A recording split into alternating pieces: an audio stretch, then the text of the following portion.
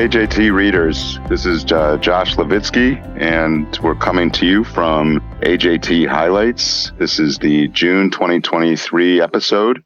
As always, joining me is Roz Mannon from the University of Nebraska Medical Center. Today, we are going to be going over 4 papers that are in the June issue of AJT. Roz will kick us off with 2 papers. The first being The Evolving Use of Biomarkers in Heart Transplantation, Consensus of an Expert Panel by Kobashigawa et al. And then the next paper is entitled Effects of In Vivo CXCR4 Blockade and Proteasome Inhibition on Bone Marrow Plasma Cells in HLA-Sensitized Kidney Transplant Candidates by Rossi et al. Then I will do the final 2 papers, the first being An Ethical Analysis of Obesity as a Contraindication to Pediatric Liver Transplant Candidacy by Berkman et al. And then finally, Racial and Ethnic Disparities in Psychosocial Evaluation and Liver Transplant Waitlisting by Deutsch, Link et al. So without further ado, Roz, welcome. And I would like to invite you to kick this off with the first paper on heart transplant biomarkers. Well, thanks, Josh. My first paper will be the Kobashigawa paper, The Evolving Use of Biomarkers in Heart Transplant, Consensus of an Expert Panel. So the American Society of Transplantation convened virtual meetings in 2022 to assess the role of biomarkers in solid organ transplant. And there were multiple groups, including one for heart transplantation. And this paper reviews those proceedings as well as made some recommendations. The purpose of this group's work, which was through the thoracic and critical care community of practice, was to review and appraise the available analytical and clinical data for advanced diagnostic tests for heart recipients, to identify the assay advantages and limitations, to provide guidelines for the use of those tests in transplant recipients in specific applications, and also to determine unmet needs and use of future research strategies. There were 2 focused areas for clinical implementation: acute rejection monitoring, which is a continued ongoing issue in cardiac transplant patients. Again, waiting for the heart to be dysfunctional is not really an appropriate strategy, and so many of these patients undergo surveillance cardiac biopsy on a routine basis. And the other focus of implementation was to define the level of an individual's immune responsiveness in order to personalize their immunosuppressive therapy. The paper starts off with a community-based survey that was sent to 134, which apparently are all the heart transplant programs in the U.S., of which only 25% or 34 responded. 82% of the respondents were cardiologists. There was not one surgeon mentioned that responded. And of all those programs that did respond, almost all used biomarkers in monitoring their transplant recipients. About 34% believe that subclinical rejection is important to detect in the cardiac transplant patient population. 45% felt that a high negative predictive value was necessary to taper immunosuppression. More than half felt that the cost of the test had to be reasonable, and a number quoted was less than $500 per test, and 91% felt it was okay to run biomarkers in series or parallel. The rest of the paper really investigates each biomarker and the specific literature related to heart transplantation.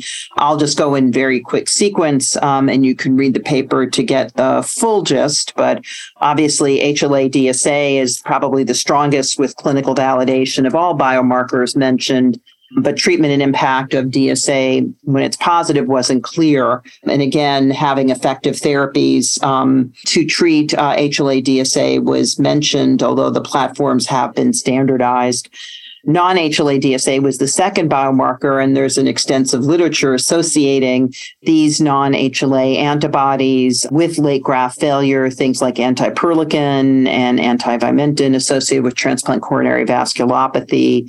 But it hasn't been really shown that, these are associative studies and not causative studies. So, removing that antibody and mitigating long-term injury has not been identified. The third strategy is gene expression profiling in peripheral blood. There is one commercial assay to do this, which looks at 11 expressed genes in cardiac allograft recipients who are at low risk for acute cellular rejection. They cited one multi-center prospective trial where the gene expression used had similar survival to those without using it, but fewer cardiac biopsies. And therefore, this study actually impacted the International Society for Heart-Lung Transplant 2010 guidelines for only in terms of utilizing it for the care of their patients. And it's really only valid for acute cellular rejection, not antibody-mediated rejection. The next biomarker studied was donor-derived cell-free DNA. And as you know, we have two commercial assays. They cited a pediatric study where a positive test was associated with acute cellular rejection. Again, the positive predictive value was low. And so the thought was that it could necessitate avoiding a biopsy. Again, this test doesn't differentiate acute cellular rejection and acute antibody-mediated rejection. And because of the limited evidence, they made no conclusion about the implementation of the study. Some other assays mentioned were a T-cell immune monitoring assay, again, potentially predictive of infection, and based on a small study, looked and appeared to be associated with infection. But again, it's unclear whether there was a risk of rejection, and those results were discordant. Not clear if it would help for those predominantly that are over immunosuppressed. And importantly, a positive score does not equal acute cellular rejection. They also studied microRNA, and I would just briefly say this isn't ready for prime time. The next biomarker was intragraft mRNA, or gene expression.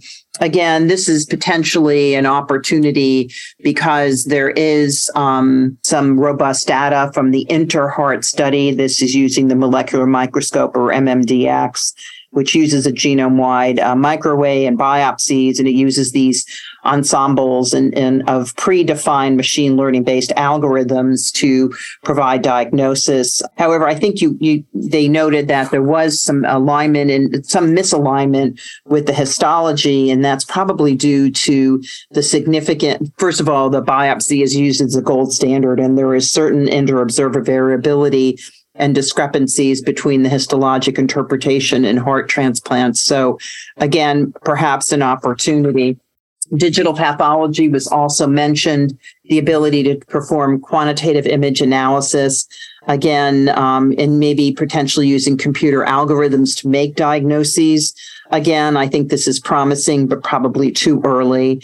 And finally, they mentioned extracellular vesicles, which are found in nearly all body fluids that are secreted both in stable and unstable medical states. And they were specifically thinking about the opportunity of EV cell surface markers in the context of antibody-mediated rejection.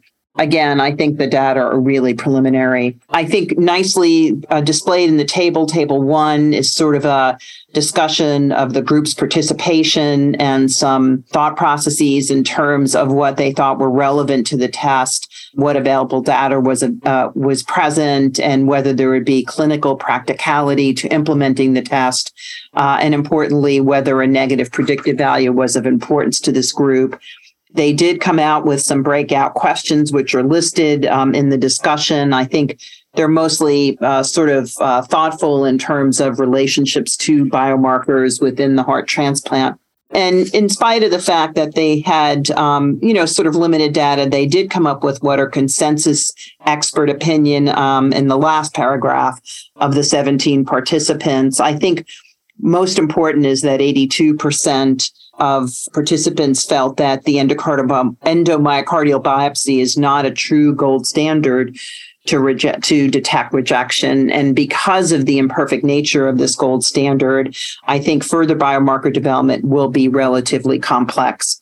So, I look forward to seeing some additional studies. I can say that the kidney transplant field also has somewhat similar difficulties in terms of having some of these biomarkers, though they may have analytical validity and clinical validity, the clinical utility remains unclear. My next paper is that by Rossi and colleagues. This is from Steve Woodle's lab, the effects of in vivo CXCR4 blockade and proteasome inhibition on bone marrow plasma cells.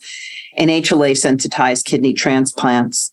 So this group has really worked hard in looking at the challenge of desensitization strategies.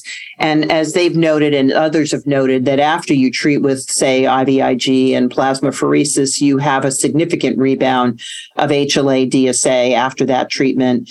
And this group has focused on plasma cell-targeted treatments, specifically using proteasome inhibitors like bortezomib, for example, or carfilzomib as well. Again, these are effective treatments, but once, discontinued or reduced, you can see rebound. And certainly bortezomib has significant off-target toxicity and side effects. So this group has been interested in the CXCR4, CXCL12 axis. Again, this axis is important in recruiting and retaining plasma cells in the bone marrow. And they hypothesized that if you disrupted the bone marrow niche of plasma cells, you could facilitate plasma cell death by survival factor deprivation and or proteasome inhibition treatment. And so they used a commercially available agent, a CXCR4 antagonist, and the stem cell mobilizer plerixafor. You guys may remember this. I think it's in use in bone marrow transplant, oftentimes when they're trying to elicit stem cell mobilization for hematopoietic stem cell transfer. This is really a proof of concept study. It's an open label study. It had 3 different groups with a total of 11 patients. Now you may say, but Roz, why are we talking about such a small study? Well, this is a small pilot study to look at safety and also very heavy into mechanistic sampling. So these patients and this study team have to be given credit for really a complicated nature of trying to do these kind of detailed studies. And it brings back some of my memories of my NIH days with Alan Kirk and Doug Hale, where we had very small patient numbers, but we were really focusing on these patients in quite detail. These individuals, which are shown in Figure 1, are extremely highly sensitized, having CPRAs that are greater than 100%. So exactly a starting population with real complicated HLA biology. There were 3 groups, the initial group A, which only used Plex and plerixafor, and when I say Plex, I don't mean plerixafor, but they used plerixafor, IVIG, and plasmapheresis without bortezomib. A second group, Group B, with 4 participants that included bortezomib as after treatment with plerixafor. And a third group, which had even more dosing or higher dosing of bortezomib in association with plerixafor. So needless to say, I'll go to the results. Importantly, these individuals actually tolerated this treatment relatively well. So side effect profile was not anything more unusual than the things we often see post-transplant. And these are pre-transplant patients, including low leukocyte counts, leukopenia, anemia, and some peripheral neuropathy. But again, this was grade 1 to 2. And interestingly, there were alterations in the HLA-DSA immunodominant patterns, which are shown in Figure 2. But overall, they did not have, when treatment through the protocol, there was some reduction, but it wasn't really complete and it was not persistent. And they did see impact on peripheral blood cell counts after treatment with stem cell mobilizer. I would summarize a lot of what appears to be relatively negative data. And first and foremost, that the plasma cell mobilization was much less robust than other hematopoietic stem cells. And they actually performed bone marrow aspirates in a subsection of these patients in Group B and C. And they really showed no change in the total mononuclear cells, and reductions in plasma cells were not consistent. I think what was most interesting in this paper was that they used single cell sequencing of gene expression, which showed significant heterogeneity, and this is in Figure 5. And then they actually isolate or show some clustering of differentially expressed genes into 6 different clusters. Interestingly, this clustering was not affected by treatment, but if you looked at patient, samples before and samples after treatment, there was a quantifiable decrease in immunoglobulin transcription of about 10%. They also noted an increase in a protein called P62, which is an autophagy-related protein. And so they did some in vivo mouse studies using an inducible mouse, a mouse with inducible P62 knockout, and looking at bone marrow in vitro. When they were able to reduce the expression or knock out the expression of P62, it led to an increase in plasma cell death when they exposed it to proteasome inhibitors. So these findings unexpectedly suggest that maybe plasma cells are using autophagy to cope with the stress in the context when PIs are used, when proteasome inhibitors are used, there's a failure of normal protein synthesis and a reduction in expression of these proteins. So overall, the clinical findings did not exactly mimic what they expected to see in mouse studies, although they did have a reduction in immunoglobulin transcripts. It does show the importance of autophagy, I think, during, the use of proteasome inhibitor treatment. And maybe that is really the next step, is to disaggregate the ability for plasma cells, once mobilized, to undergo autophagy. It's unclear. They did show the mobilization of plerixafor for both plasma cells and mononuclear cells, although perhaps not to the level expected. And really, in the absence of bertuzumab, it's not clear. They didn't have a bertuzumab alone arm, so it's a little difficult to know whether some of their findings were related to the combination of therapy versus bortezomib alone, because they didn't have a comparator. Again, kudos to this group for doing such a detailed immunological study and really advancing our understanding of these bone marrow niches and bone marrow plasma cells, which are important in mediating ongoing HLA antibody production. So with that, Josh, I will go ahead and turn this over to you. Okay, thank you, Roz, for reviewing those two really interesting papers in heart and kidney transplantation. And so I'm going to take us to two papers in liver transplantation. The first being, as I mentioned before, an ethical analysis of obesity as a contraindication to pediatric liver transplant candidacy by Berkman et al. From the University of Washington School of Medicine. This was a really interesting paper because it was sort of a review, but also kind of this is a personal viewpoint on how we should view childhood obesity and candidacy for liver transplantation, as this is a rising concern and problem in this population. To start it off, the authors mentioned a paper from a few years ago that many transplant centers, pediatric transplant centers, consider obesity a contraindication for pediatric liver transplant, despite this, of course, being a life-saving procedure for children. And we know that there's a significant rise in childhood obesity and liver disease related to childhood obesity, fatty liver disease, that is of significant concern.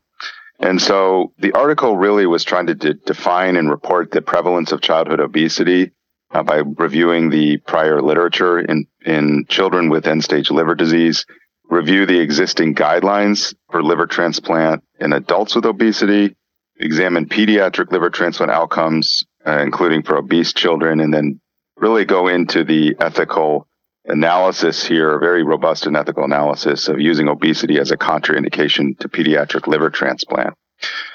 So they start off by talking about how over a quarter of U.S. children from a study from 8 years ago were defined as being obese.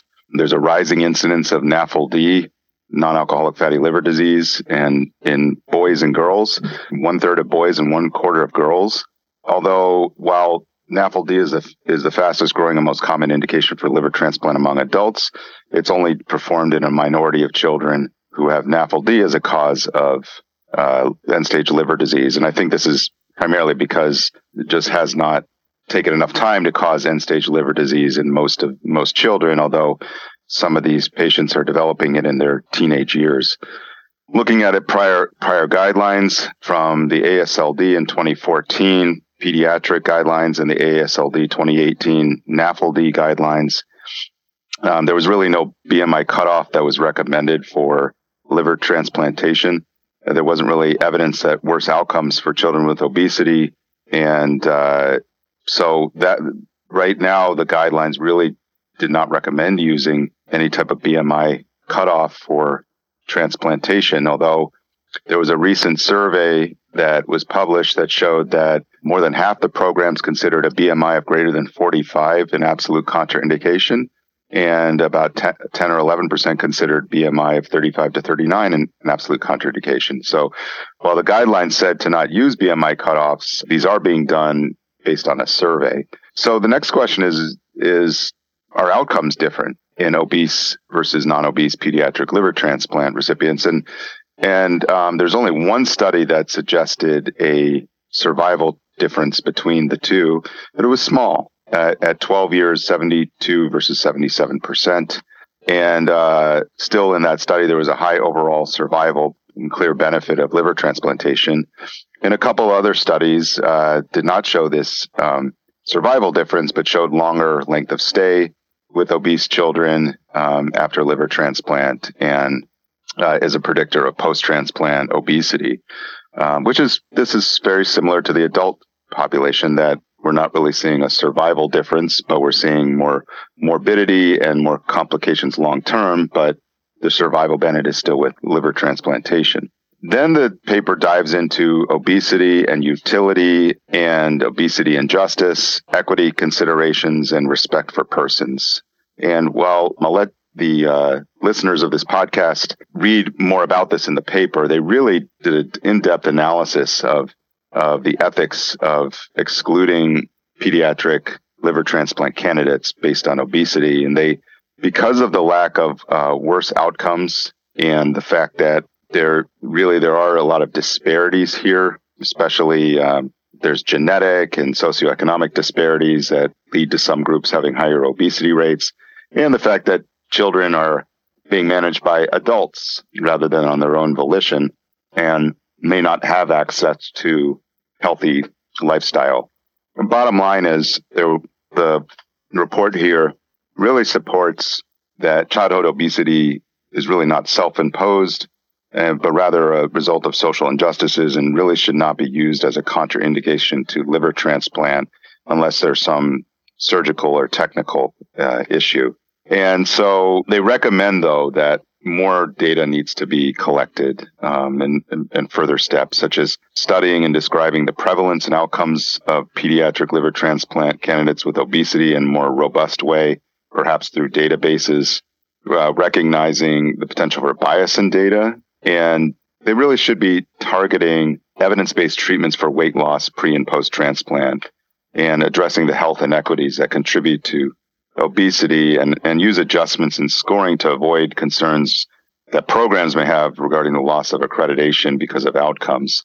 This is very similar to the adult population, and I think what we will see over the next several years is this being a higher and more significant problem in this population. But I imagine the main focus here really will be on interventions to reduce weight prior to and particularly after liver transplant, and improving outcomes long term, especially this population that is going to have their grafts for a much longer time than any adult, and are at risk for alloimmune and non-immune injuries, such as, again, steatosis, fatty liver in the graft.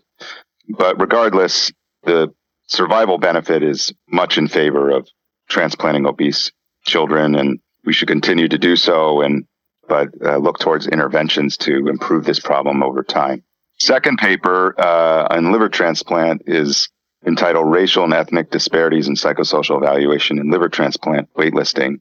This is from the first author's Deutsch Link, and it was kind of a combination approach of different authors, but really looked at a large urban transplant center at University of Pennsylvania to evaluate the relationship between psychosocial assessments and racial and ethnic profiles, and to see if there are disparities in patients being listed for transplant based on psychosocial risk, and whether race and ethnicity had a role to play here, or an association.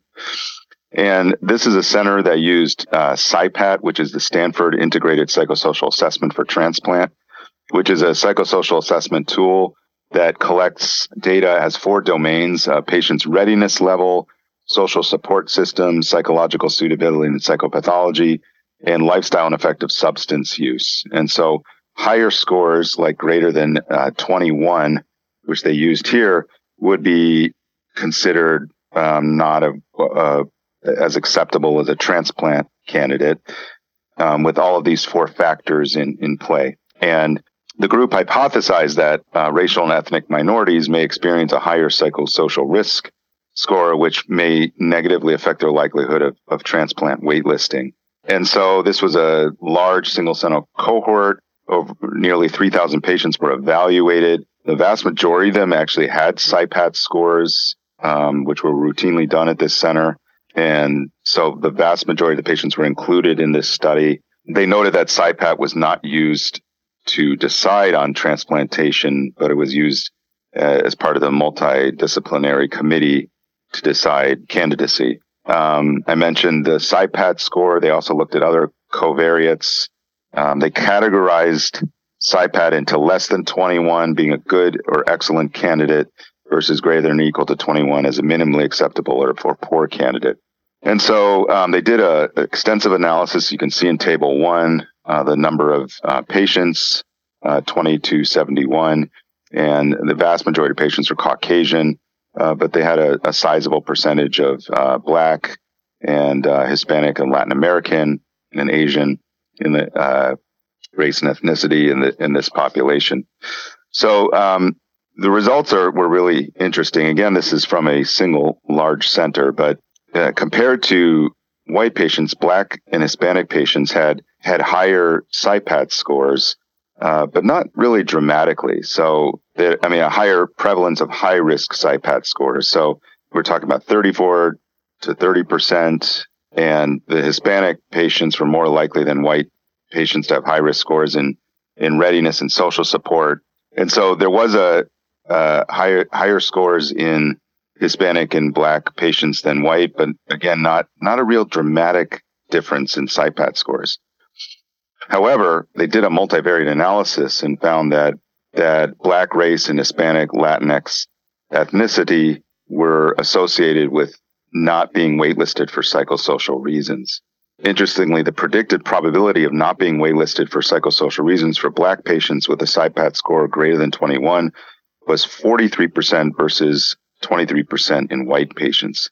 It's sort of suggesting that race on its own was a factor in not listing somebody despite similar SIPAT scores, meaning the psychosocial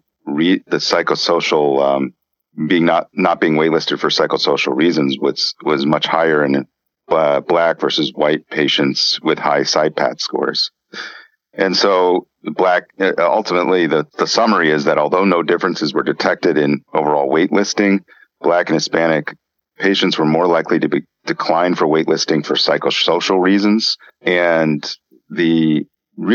this is not something that is likely just at this center. This is probably pervasive in transplant centers, although we cannot prove that this is just a factor of this center. It highlights these definite potential implicit biases that are in our transplant evaluation, that race and ethnicity have something to do with patients not being listed for transplant, even though they're at similar psychosocial risk compared to, say, Caucasian patients. Certainly this needs to be evaluated in other centers and determine if this is something that is pervasive, but obviously very concerning. At least the group was very, this important study that they did to look at their own center and just kind of highlighted that transplant centers should acknowledge the risk of implicit racial bias, that one of the ways to curtail this or help this problem is to provide implicit bias training and workshops and have a good diverse representation on the transplant committee that could help decrease this disparity. Also, more social support, readiness, and health literacy could be provided to close the gap here on this inequity. And what was nice, they did highlight, actually I'm at Northwestern, and we have a Hispanic kidney transplant program and a African-American transplant access program run by respectively Juan Carlos Caicedo and Danae Simpson. And these are directed at programs at these populations to specifically help and provide a culturally sensitive approach to these populations, and decrease barriers and decrease the disparity. But it's really a call for action that this one center was able to show these differences. I imagine this is occurring across the United States and not just at this one center. And we really need to develop these programs that lessen these disparities in waitlisting and access to transplant. So that is it. These are really important papers that were reviewed. I'd like to thank Roz for her participation, and we will see you back in July for the July 2023 episode of AJT Highlights. Thanks, everyone.